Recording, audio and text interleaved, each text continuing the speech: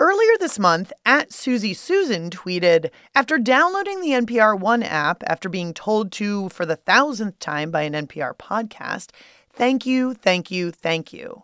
Hashtag insert shame face here. Oh, no need to feel ashamed, Susie. You're here now, and that's what matters. So be like Susie. Download the NPR One app. It'll make driving, cleaning the house, or sitting in the dentist chair that much better. Or at least less bad. So find NPR One in your app store today. Kelly Prime used to have a pretty unglamorous job. I used to be a warehouse receiver at the Outdoor Gear Exchange in Burlington, Vermont. She would spend hours and hours restocking the warehouse. And what that entails is picking up these sheets with lists and lists and lists of all these thousands of items and going down through these labyrinthine halls in this basement warehouse and climbing up the shelves to pick items out of boxes and throw them into a cart, which you'll then take out onto the floor and redistribute them again. That job is like some people's version of hell, but not for Kelly, because all those hours spent carting around hiking boots and long underwear, that was prime podcast listening time. I could just go on autopilot and I'm like sitting with Ira Glass for like 2 hours and suddenly I'm like, oh, there's more Black Diamond hats than there should be. And then 8 minutes later, whatever, I can be like, time to go back in. Like, how's it going, Ira? I'm Lauren Ober, and from WAMU and NPR, this is The Big Listen, the broadcast about podcasts. Each week on The Big Listen, we introduce you to podcasts you might not have ever heard of, and we give you the inside scoop on shows you already love. Now, during her time at the warehouse in Vermont, Kelly listened to a lot of podcasts.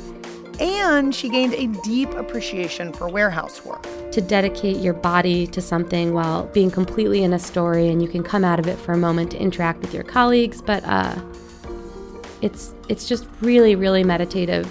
And at the warehouse in Vermont, it wasn't just Kelly who was listening to podcasts. Just about everyone she worked with there was too. So we could all be doing the same type of work. We're all restocking. We're grabbing things from shelves, floating through these aisles, doing the same task, but our minds are in completely different places. We can be in totally different worlds depending on what podcast we're listening to that feels like time travel or space travel or something. But Kelly and her colleagues didn't keep all their great listening to themselves. No, they shared them with each other. We'll hear more about that later in the show, but first we want to share some shows with you. In the past year, comedian Phoebe Robinson's star has ascended. She wrote a New York Times best-selling book, You Can't Touch My Hair, and she's done stand-up on just about every late-night show, and she appeared on the Today Show with Natalie Morales, which is like being on The Big Listen, but with brighter lights and a slightly more attractive interviewer. Robinson grew up in Cleveland, Ohio. After studying screenwriting at the Pratt Institute. For our purposes, though, Phoebe is a podcaster. Absolutely. And she's smart and she's funny and people love to listen to her. And she hosts the show So Many White Guys, which ironically features practically zero white guys. OMG, I'm so excited to do my very first solo interview talk show. Each episode, I'm going to be talking to people who are killing it. I'm talking about people who are making music, TV, comedy, books, whatever. I'm picking them because they are talented, but also because they're not just straight up white dudes. You've been tricked. At the end of the season, I will be interviewing one white dude, the token, and he will have to speak for the entire white race. Oh, court is in session, baby! I do my hair toss. And she also co-hosts Two Dope Queens with former Daily Show correspondent Jessica Williams. I'm Jessica Williams. And I'm Phoebe Robinson. And you're listening to Two Dope Queens. And we got an extra special show coming at you because it is Phoebe's motherfucking birthday show, y'all. Yeah, we got a killer lineup. Phoebe Robinson, welcome to The Big Listen. Hi, how are you? Hi. We're doing okay. Probably not as good as you, though, because you're blowing up right now. Yeah, it's nice. I feel like why are you slumming it here when you just were on the Today Show? You are like the Slash, right? You're like the ultimate Slash right now, right? Because you're an author. You write for TV. I've never been compared to Slash. No, you are. Not the Rock. I was like, how am I like Slash? No, I mean, I wish that you were like the Slash, right? Like you had a top hat and I couldn't see your eyes. But in terms of like you're doing all the things, what is that journey been like? Because it's happened it seems like a really short amount of time from when you were like, I'm gonna make this my full-time gig, until now when like you have a million things going on. Yeah, I started stand-up a little over 8 years ago. So for me, I'm like, it feels like a long time. Mm-hmm. But then you were able to take your stand-up and make it into a podcast on Two Dope Queens with your work wife, Jessica Williams. How did the idea for that show come about? We met like 2 years ago when I was doing background on The Daily Show. We just hit it off. We never met, but like we knew of each other because of improv backgrounds. And just as we hung out, I asked her to do a podcast I was taping in my apartment. And I was like, it's really chill.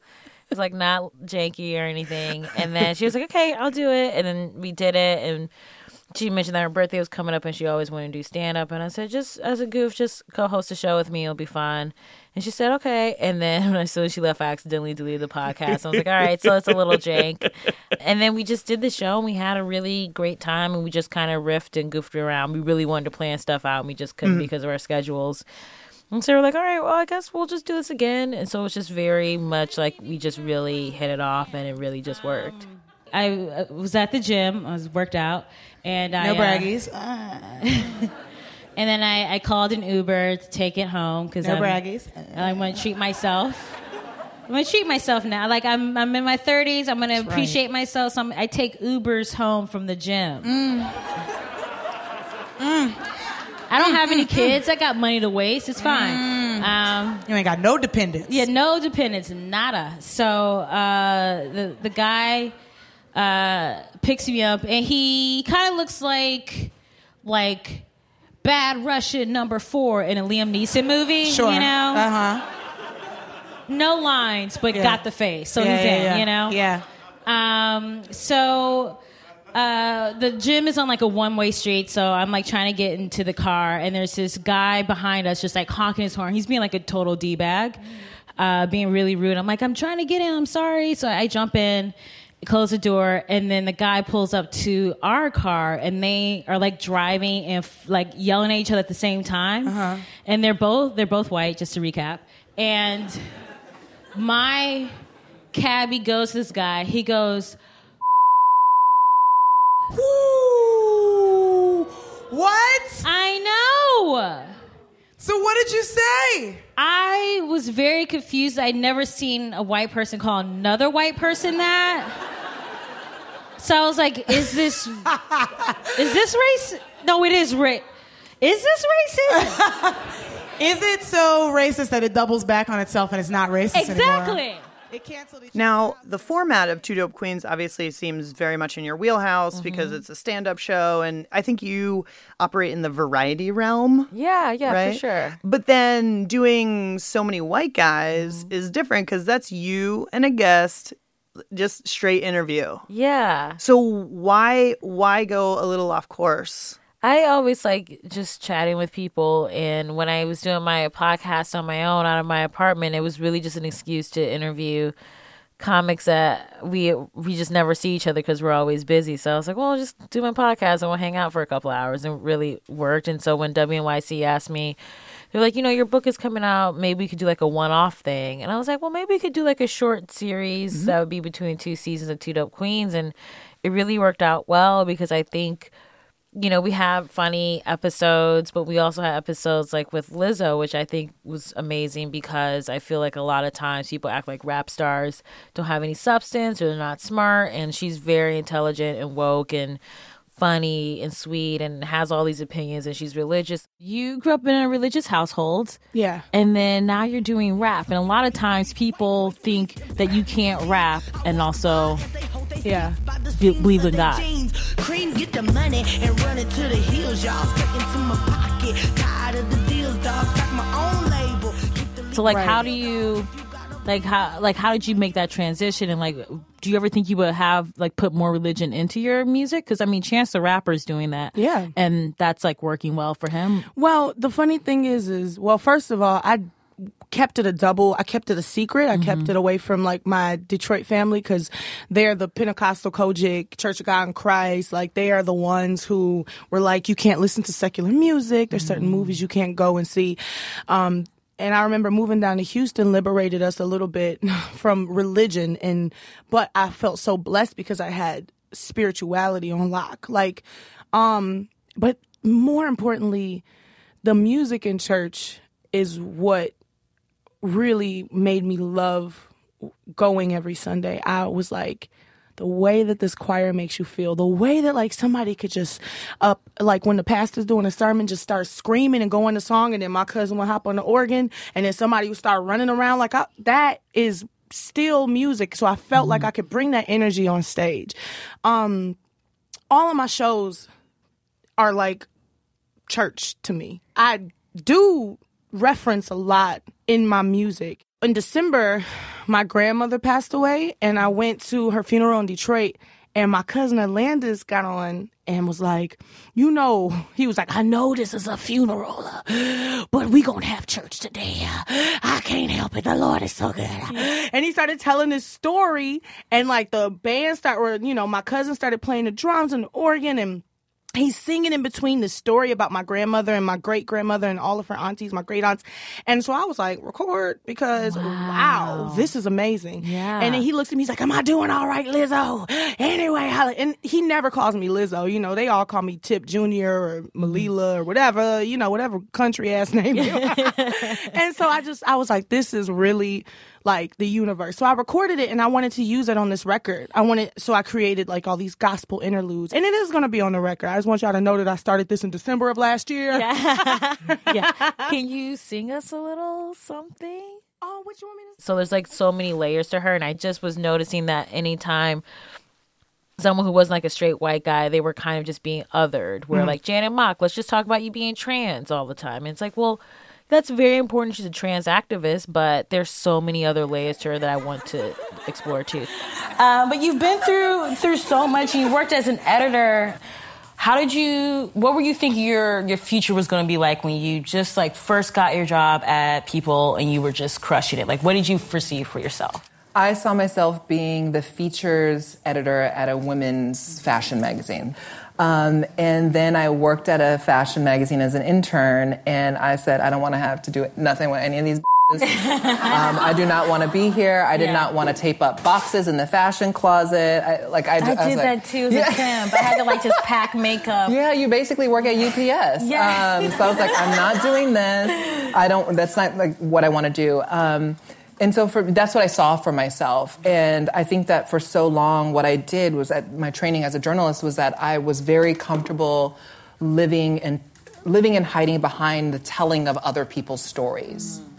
I think a part of that was a survival tool, too, the sense of, like, I don't deserve to be the protagonist of this story. And it took a lot of unlearning work, right, to say that I'm worthy of writing myself into history, writing myself into a book, writing myself onto... So I think with this show, it was great to, talk about these other things and not make them feel like a minority on a show. Mm-hmm.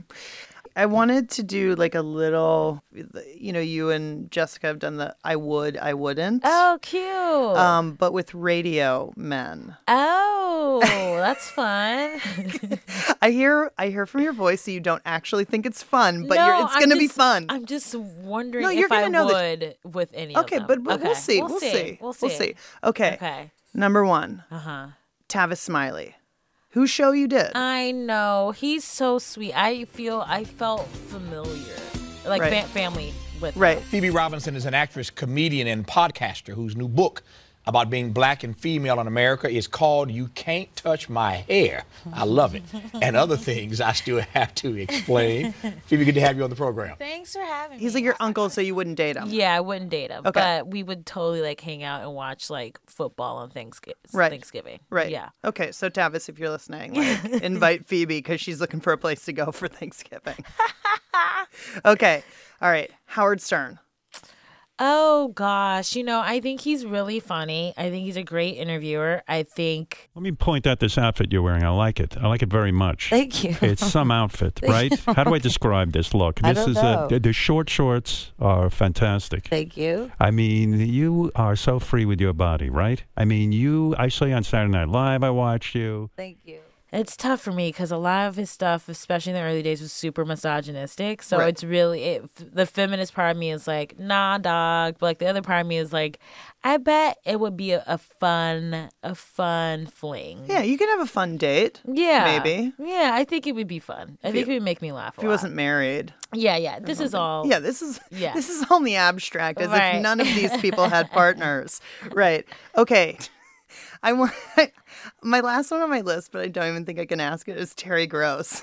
My guest Jonathan Safran Foer has written a new novel that revolves around fundamental questions like, what does it mean to live a good life?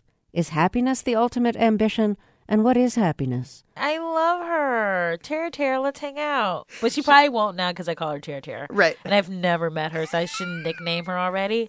But I would love to go on many a date with her. Right. And they're going to ask me about like Mark Maron or like Alec Baldwin. And I was like, oh, you didn't? Okay. Switching it up. No, I'm trying to, I mean, do you want me to ask you about Alec Baldwin? Sure. This is Alec Baldwin, and you're listening to Here's the Thing, my chance to talk with artists, policymakers, and performers. Would you go on a date with Alec Baldwin, assuming that he was not married and had multiple children? Maybe I'm too open. I should have, You know what? Why limit yourself? That's You're a true. modern lady. I am. You don't have no one needs to draw a border around you. Yeah. I'll leave that to Trump with the borders. Ugh. God. Well, we will leave it there. Yeah, Phoebe definitely Robinson would not with him. of Two Dope Queens and So Many White Guys with Multiple O's, and the author of You Can't Touch My Hair. Thank you so much for hanging out with us. Thanks for having me. This is a lovely studio. There's a lot of nice light beaming in. It's so dusty. Dude, it's all radio studios are dusty, but I like the light.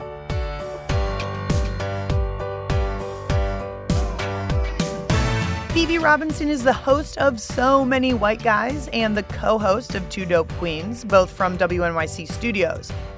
To find out more about any of the things Phoebe has going on, including a TV pilot from Emmy Award winner Jill Soloway, check out our website, biglisten.org.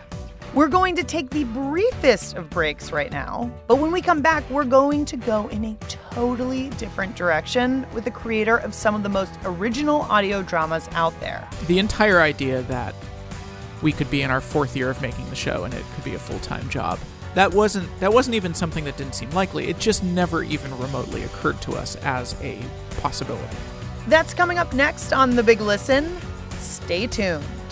This is NPR.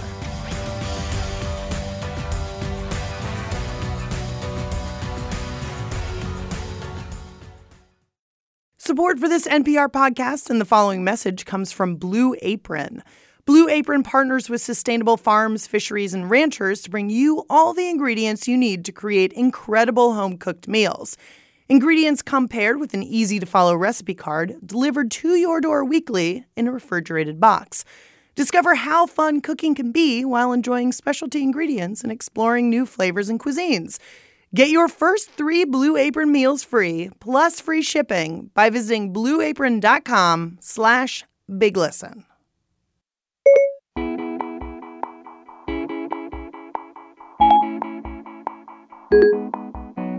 Hello, Lauren. This is Preston Ross from Berthoud, Colorado. Just calling to say that one of my favorite podcasts that I've been listening to for almost 10 years is called The Grapes of Rad. They're based in Seattle. It's always just a handful of people, 3, sometimes more, sometimes less, people just hanging out and talking about things that are on their mind. When did we turn into an adult podcast? Are you kidding me? You notice I haven't been talking that much. The one catch, though, that I think you forgot to mention is if somebody were to purchase a house through you, Ben, as a listener of Grapes, it does have to be called Grapes Manor, and I get to be your butler. It kind of makes you feel like you're in the room with them and you're friends with them. So it's amazing. I love it. Anyways, thanks for having this voicemail. Talk to you later. Bye. Welcome back to The Big Listen. I'm Lauren Ober, and I want to know, what shows have you obsessed these days? Fire on up the old pod line and leave us a message. The number is 202-885-POD1. The world deserves to hear from you. So remember back in the day when people used to gather around the Victrola and listen to old-timey radio dramas? Okay, me neither, but just pretend with me. Suspense. Radio's outstanding theater of thrills. Well, the team behind Night Vale Presents is recreating the radio drama for the 21st century. Alice, I want to start by saying, sorry, someone cut me off. Anyway, I want to start by saying that this is not a story. It's a road trip. The team is building a small empire of shows that take place in sort of weird sci-fi-ish worlds. Like the hit show Alice Isn't Dead. I'll keep driving this truck. I'll keep wandering this country. I'm going to find you. I will. And Within the Wires, which launched this summer. Before you start the study, find a private spot, alone, away from your unit mates and security nurse, far from disruptive sounds such as telephone booths and redress sirens. These cassettes are to be listened to free of external interference. And The Orbiting Human Circus of the Air, which is an amazing title. In the grand ballroom at the top of the Eiffel Tower, the red velvet curtains part, and suddenly the giant on-air sign above the stage lights up! But their flagship show is Welcome to Night Vale. It's nearing its 100th episode, and it has a true cult following. The desert seems vast, even endless. And yet, scientists tell us that somewhere, even now, there is snow. Welcome to Night Vale. Joseph Fink is one half of the creative team behind Night Vale Presents. Joseph Fink, thank you for joining us on The Big Listen. Oh, no problem. So I would love you to describe Welcome to Night Vale for me, because I feel like if I were to try to put it into words, it would be challenging, because I feel like it's sort of genre busting. But yeah, tell me your one sentence description of the show. Sure. It's a fictional scripted show that takes the form of community radio from a small desert town where every conspiracy theory is true and people just get on with their lives. And now, a look at the community calendar. Saturday, the public library will be unknowable. Citizens will forget the existence of the library from 6 a.m. Saturday morning until 11 p.m. that night. The library will be under a sort of renovation. It is not important what kind of renovation. Sunday is Dot Day. Remember, red dots on what you love, blue dots on what you don't. Mixing those up can cause permanent consequences. The show obviously hit a nerve with people, and I'm wondering if there was a particular moment where you knew you had sort of struck gold. Yeah, there was a very specific moment, July 2013. So we started June 2012. And that first year we did way better than we ever thought we would. Our goal was to hit 100,000 downloads in our first year, and we hit 150,000 downloads. That's pretty ambitious. Well, that wasn't the goal when we first started. That was the goal after we started to get some traction, which we did within the first few months. But we had about 150,000 downloads the first year. And then in July of 2013, just within the month of July, we had 2.5 million downloads. And then goodness. Just in the month of August 2013, we had 8.5 million downloads. It's an amazing jump, and not one that I think most people who have podcasts, even good ones, can claim. our entire goal when we started the show, we had no goals for it being a job or it being popular. Our entire goal was just to make something cool, and hopefully some people who weren't friends or family would listen to it. I mean, it's a similar goal when you make small New York theater. Your entire goal is that a few people you don't know will show up and that you'll have made something worthwhile. And so that was our goal when we started the podcast. The entire idea that we could be in our 4th year of making the show and it could be a full-time job, that wasn't even something that didn't seem likely. It just never even remotely occurred to us as a possibility. Right. And now it's a whole enterprise. Now you have ostensibly a production company, right?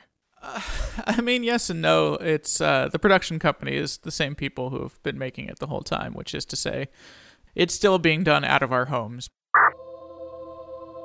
I thought you were dead, Alice. I really did. I know that there was no evidence for it, but I couldn't think. I really couldn't. I couldn't think of another reason you would vanish like that. Just gone. Just not you next to me in the mornings or coughing before bed. The halo of warmth you made in the air around you. Just air now. I mourned you, Alice. I've never loved anyone so hard. From my goddamn gut. So, screw you for that. I mean, really. I appreciate the fact that you have queer characters. The storyline is not built around their queerness, and they're just regular people who are experiencing regular life things who just happened to be gay. I appreciate that. So thank you. I don't feel like we're doing anything extraordinary. We're just doing what should be the baseline, which is writing about the world as it is and writing about human beings as they are. Human beings are not consistently white, straight, and beautiful. That is not what the world looks like. And so we're just trying to write about the world as it is. And I just always feel very uncomfortable accepting congratulations for doing something that doesn't feel like it should be out of the ordinary. In listening to both Welcome to Night Vale and Alice Isn't Dead, both of them feel like sort of draped in metaphor that I'm perhaps not bright enough to tease out, but it does feel like I know this is a metaphor for something. Sometimes there's specific metaphors. I think a lot of it is you just write from what's true to you and you put it into the world you're making. And so there's often going to be connections back to the real world because that's the emotions you're working through. I don't know if there's anything specific as a metaphor. I don't think there's every passage in Night Vale or Alice Isn't Dead has a real world meaning that I'm trying to convey. It's not coded that way. It's just you try and imbue fictional characters with real worries and real emotions. We wrapped up dinner at Gino's with a slice of their special, invisible, non-corporeal, and tasteless carrot cake, which was as light as air and resembled air in all other qualities as well.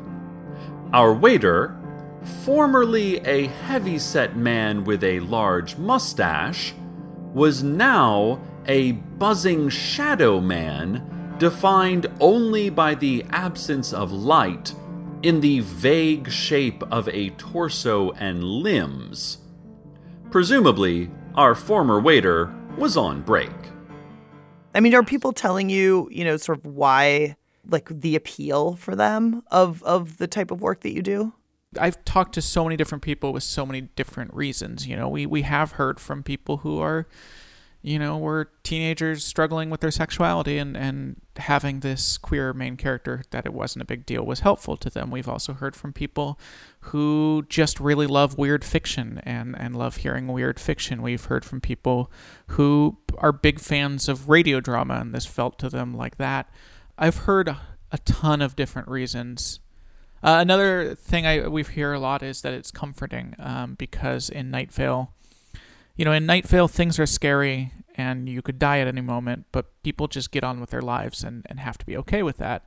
And in the real world, things are scary and you could die at any moment and you have to be okay and get on with your life. It was just us and the trees and the crowd of our fellow citizens who were all doing the usual recreational activity of pointing at the sky and shouting in terror. So I think there's a lot of people who find the attitude that Night Vale has about the dangers in their town comforting and helpful to them.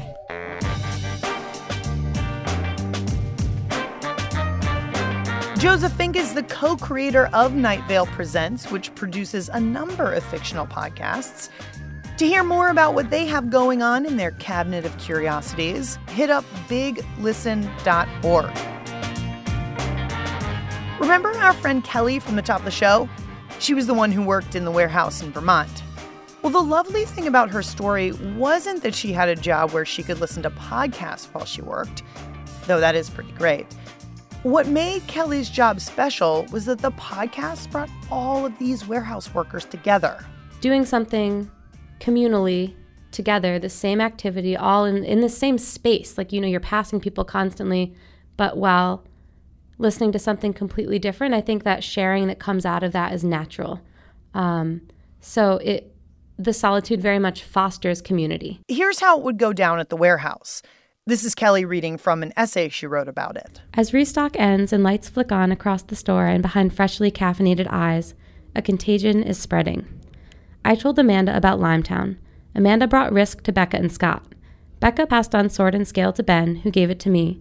Everyone seems to listen to Radiolab, but that might be because the web department does without headphones, blaring the voices of Robert Krulwich and Jad Abumrad for the whole basement to hear. I mean, for a job where you are literally slinging hundreds of woolly socks around a basement, that's not too bad. I wish I could just listen to podcasts all day and get paid for it. Wouldn't that be grand? It's time for another wee break, but when we come back, we'll hear from the creator of the Memory Palace about his podcast go-tos. The truth of the matter is, most of my podcast listening is, I like listening to the classic genre of two dudes talking about stuff. That's just ahead on The Big Listen. Stay put. This is NPR. Hey, have you heard? There's a new show in town. 1A is NPR's new daily show inspired by the First Amendment. You remember what that is, don't you? Okay, good. Every day, 1A will champion your right to speak freely and challenge you to engage with today's most pressing ideas.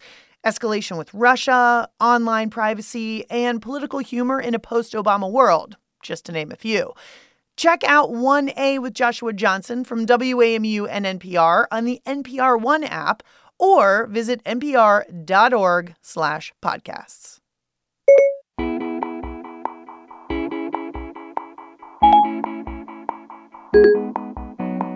Hey, Lauren. I love the show that you're doing.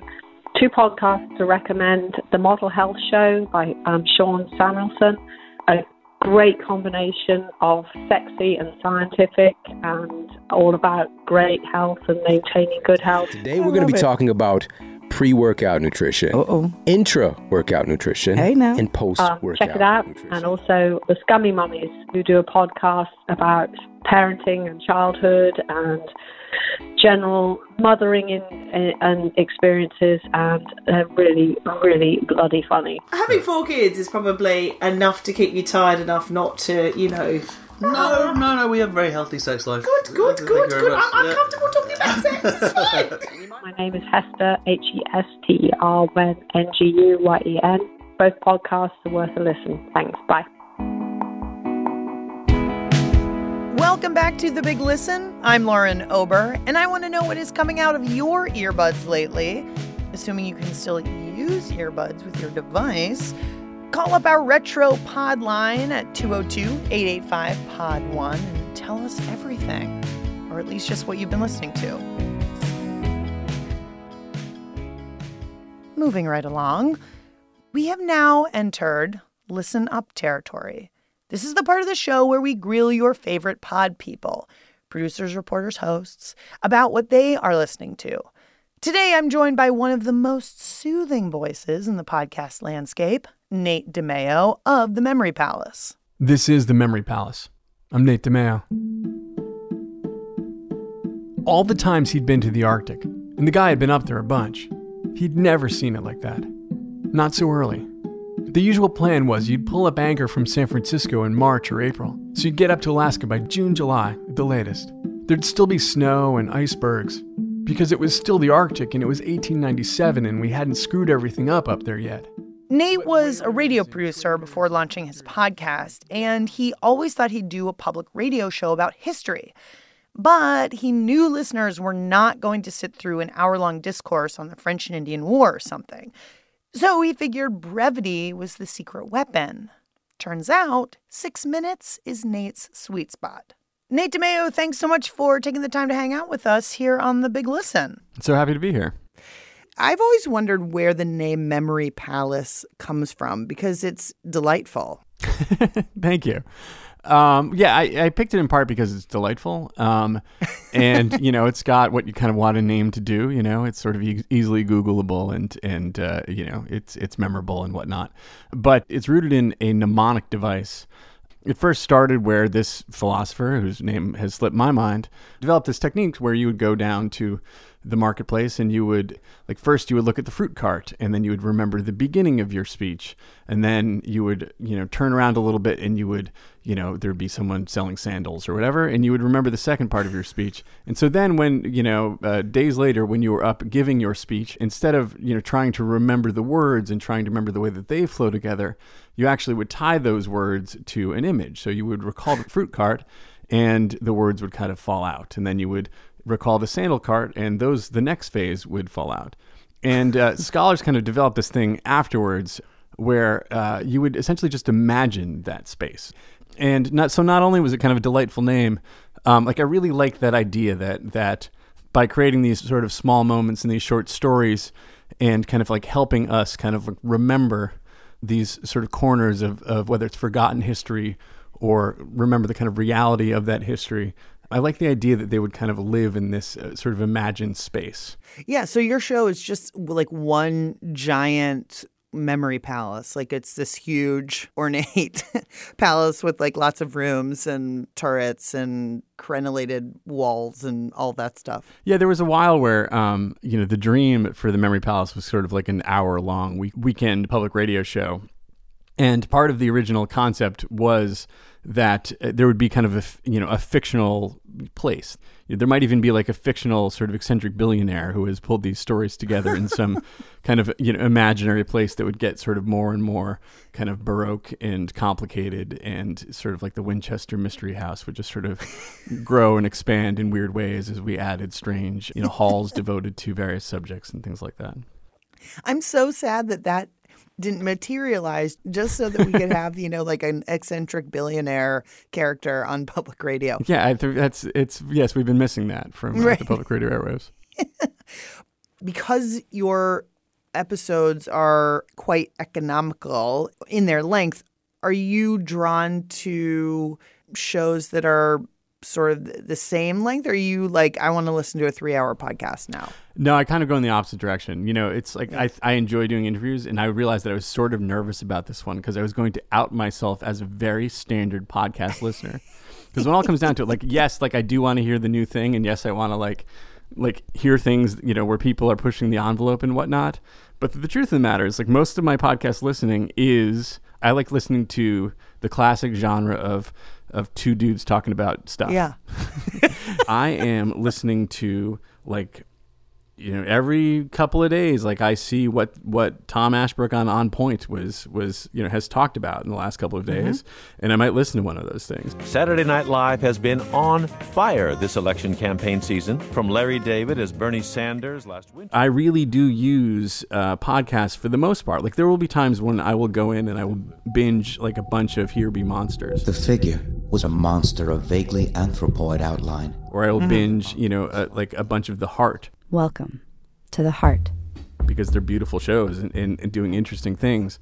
But on sort of a weekly basis, I love podcasts where you develop the relationship with the couple people in the room. That over time, that's a relationship that I've developed with Mike Pesca and Stefan Fatsis and Josh Levine on Hang Up and Listen, the Slate Sports podcast. Arnold Palmer, of course, died on Sunday night. He was 87. The drink that bears his name, Mike, it's really a boring story. Well, it's practical. I was going to say, yes, a sad day for golf, a sadder day for beverages. Not since Barnabas Yoo-hoo shuffled off to his this eternal coil. What is the coil? Where is eternal? Anyway, tell me the story as you know it. It's like that's what he liked to drink, and he was in a restaurant, and someone said, "What are you drinking?" And he said, "Iced tea with lemonade."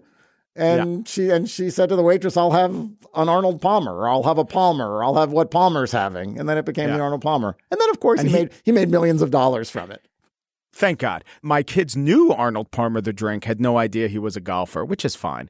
Now, do your kids, your daughter, did she do the thing where they order, what kind of juice would you like? I'd like an orange juice and apple juice mix. Actually, what kind of juice do you have? I'll have them all mixed except grapefruit juice. Actually, I do that. Is that a thing in your family? You do that? I do that. I order cranberry juice with orange juice mixed in. It's called the Fatsis. The Stefan Fatsis. It's called the Stefan Fatsis, yeah. Time for Whimsy Watch, our weekly look at whimsical moments in the non-whimsical NFL. These are like, three guys that once a week for, at this point, multiple years, I have spent, depending on if I skip over a segment or whatever, I've spent, like 40 minutes of my week with, for a number of years. And like those habits are sort of hard to break. It's like hard to kind of like introduce new radio buddies into your head. Yeah.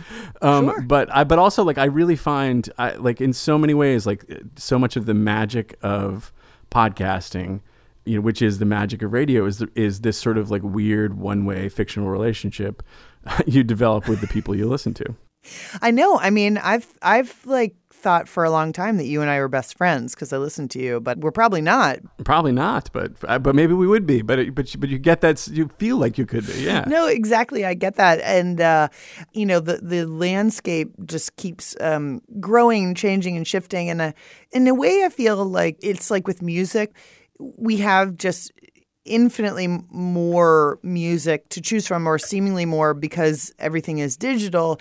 And I feel like I just keep going to the old things that I've been listening to because it feels too overwhelming to even figure out like who's hot now, because it's always someone new. And in podcasting, I wonder if that's a similar sort of a thing. Like you go back to the dudes you know and love because it's like familiar and comforting. It's not that I'm not looking for new things. Like I'd be happy to like have new dudes and women in my life. In the last several months, I started to listen to The Canon, the movie podcast with Amy Nicholson and Devin Faraci. Hello and welcome to The Canon, the show where every single week we get together and debate, argue, and sometimes harmoniously agree about which movies belong in the canon of all-time greats to live on forever. I am, as always, your host, Devin Faraci, and joining me, as always, is your co-host, Amy Nicholson. We have an exciting guest in the studio today, Amy, but before we... There's something kind of magic about eavesdropping in on people's friendship. And no, I'm totally open and excited to find things. Like rather than music, the thing I feel like podcasting is most like these days is TV. There's something new coming up and you don't know if you're ready to commit.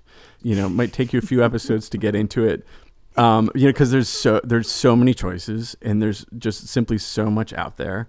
And everyone listens, to these things at different times in their day, for different reasons. Mm-hmm. Like there are types of podcasts that I can listen to while walking the dog that I will not listen to while I'm driving, in Los Angeles traffic. Right. What do you listen to walking the dog?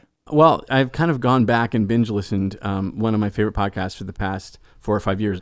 Andrea Salenzi's YOY. Tonight's show, what happens when you and a friend realize you've gone on Tinder dates with the same people, but had very different impressions. There's booze flowing, so I'm like, you know what? I'm going to invite this girl from Tinder. I don't really remember anything super memorable about it other than he was just trying to hold my hand a lot. Maybe I can cancel this and just go home and read a book or something. We got in his car. It was full of cans. It was full of cans, like soda cans and cigarettes. They like fell out of the door when I opened the door. I just shoveled them from the passenger side into the back seat, like the cloud shoveler on the Care Bears, but it was like cans and cigarettes, You're never quite sure where the sort of truth line lies. So then if you're stuck in traffic or you've just dropped your kid off at school, then what are you listening to? Then I'm like listening to True Hoop from the ESPN Podcast Network. It's True Hoop, the podcast. I'm Kevin Arnovitz. I'm in Los Angeles. Pablo Torre is in New York. Pablo, how are you? Hello. I'm good. I'm sad to be back here. We had a good dinner, which you cooked for me. in Los Angeles, which I want everybody to know about because it was amazing. You know, like there are many basketball shows, and they will ask, they will discuss the topics of the day, and they will interview the sort of luminaries of the basketball world, and on some level it's kind of whatever. But True Hoop in particular is this mix of 4 to 5, a kind of rotating cast of guys, and it is exclusively guys, which I actually find kind of strange. There's some good female basketball reporters even within that ESPN world, but they are an extremely diverse bunch of guys, sort of in every way. It's this mix of people who would never be talking if they didn't have the same profession, and it creates this very lively, weird, really kind of exhilarating mix. And lately they've also for some reason decided to mix ridiculous sound effects into things. You are at the Lakers facility, am I right, Mr. Bontemps? Clickety clack. Yeah, it's a little noisy, so I apologize in advance for that. But I made the trip down from Oakland, and it has this entirely bizarre sort of audio landscape for what is literally just 4 dudes talking about the Miami Heat. Nate Dimeo, thanks so much for sharing your podcast listening habits with us. I really appreciate it. Delighted to. Thanks so much.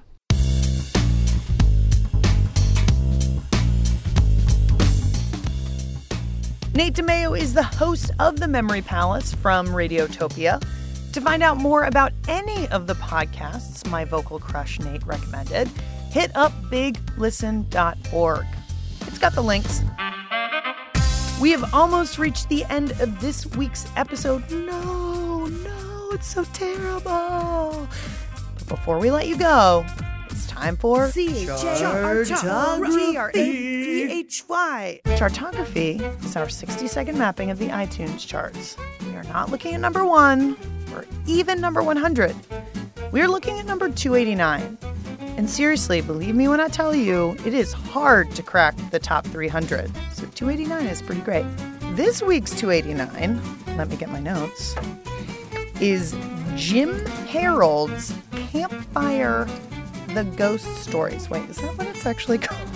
Wait, hold on. Oh, wait, I can't read my handwriting. Sorry. It's Jim Harold's Campfire True Ghost Stories. Sit back, relax, and warm yourself by Jim Harold's Campfire. So this show is where Jim Harold, paranormal podcast guy, takes calls from people who have experienced some sort of paranormal activity, and they want to tell their ghost stories. And the beginning of the show is really amazing because it has this very intense piano opening, just really low piano chord, just don, don, don. Which is weird because there's also a campfire going. So it's do you have a piano in the woods at your campfire? It doesn't make any sense. But I guess it's to create an ambiance. So the episode that I listened to for this amazing review was about electronic voice phenomenon. Very fascinating stuff. Which apparently is when spirit voices just happen to show up in other recordings. Hold on to your hats. So the first caller takes this thing called a ghost box. He says, I ran off into my own corner and fired up my ghost box. He shares this recording on the podcast. Devin, wow. Which is basically him asking questions what's your name? And then this crazy sound is and apparently that's the ghost talking to him. I pretty much peed my pants. Psst, you want to know a secret? The Big Listen is a super fun podcast that is also a radio show. But don't tell anyone. No, just kidding. Tell everyone. Anyway, subscribe to the show on iTunes or NPR One or any fine purveyor of podcasts. And while you're subscribing your little heart out, leave us a review. You, I'm looking at you, have the power to help other people find this show. So use it. And as always, we love listener feedback. Like us on Facebook or check us out on Twitter. We're at Hear Big Listen. That's HEAR Big Listen. Or send us some electronic mail at biglisten.org.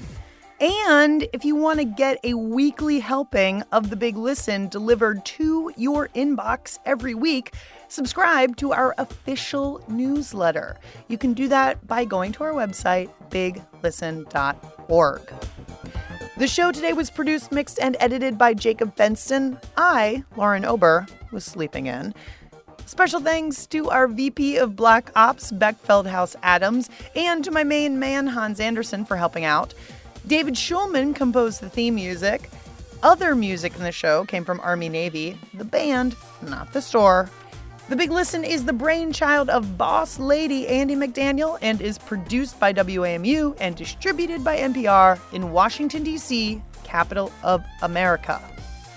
And now, Kelly Prime with a few final thoughts about listening to podcasts while on the job at the Outdoor Gear Exchange Warehouse in Burlington, Vermont. That culture, the blending of solitude and community, is what makes the OGE Warehouse such an amazing place to work.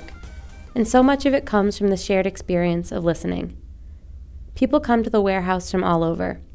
This is a career, a second job, a stepping stone, or, for one floundering freelancer, a saving grace. These days, she's no longer a floundering freelancer. She's a producer with Audible Originals in New York. And not a day goes by in the new challenge of New York that I don't try to replicate the experience. When it's time to hop on the train, I put my earbuds in. Till next time, keep those earbuds in, America. This is NPR.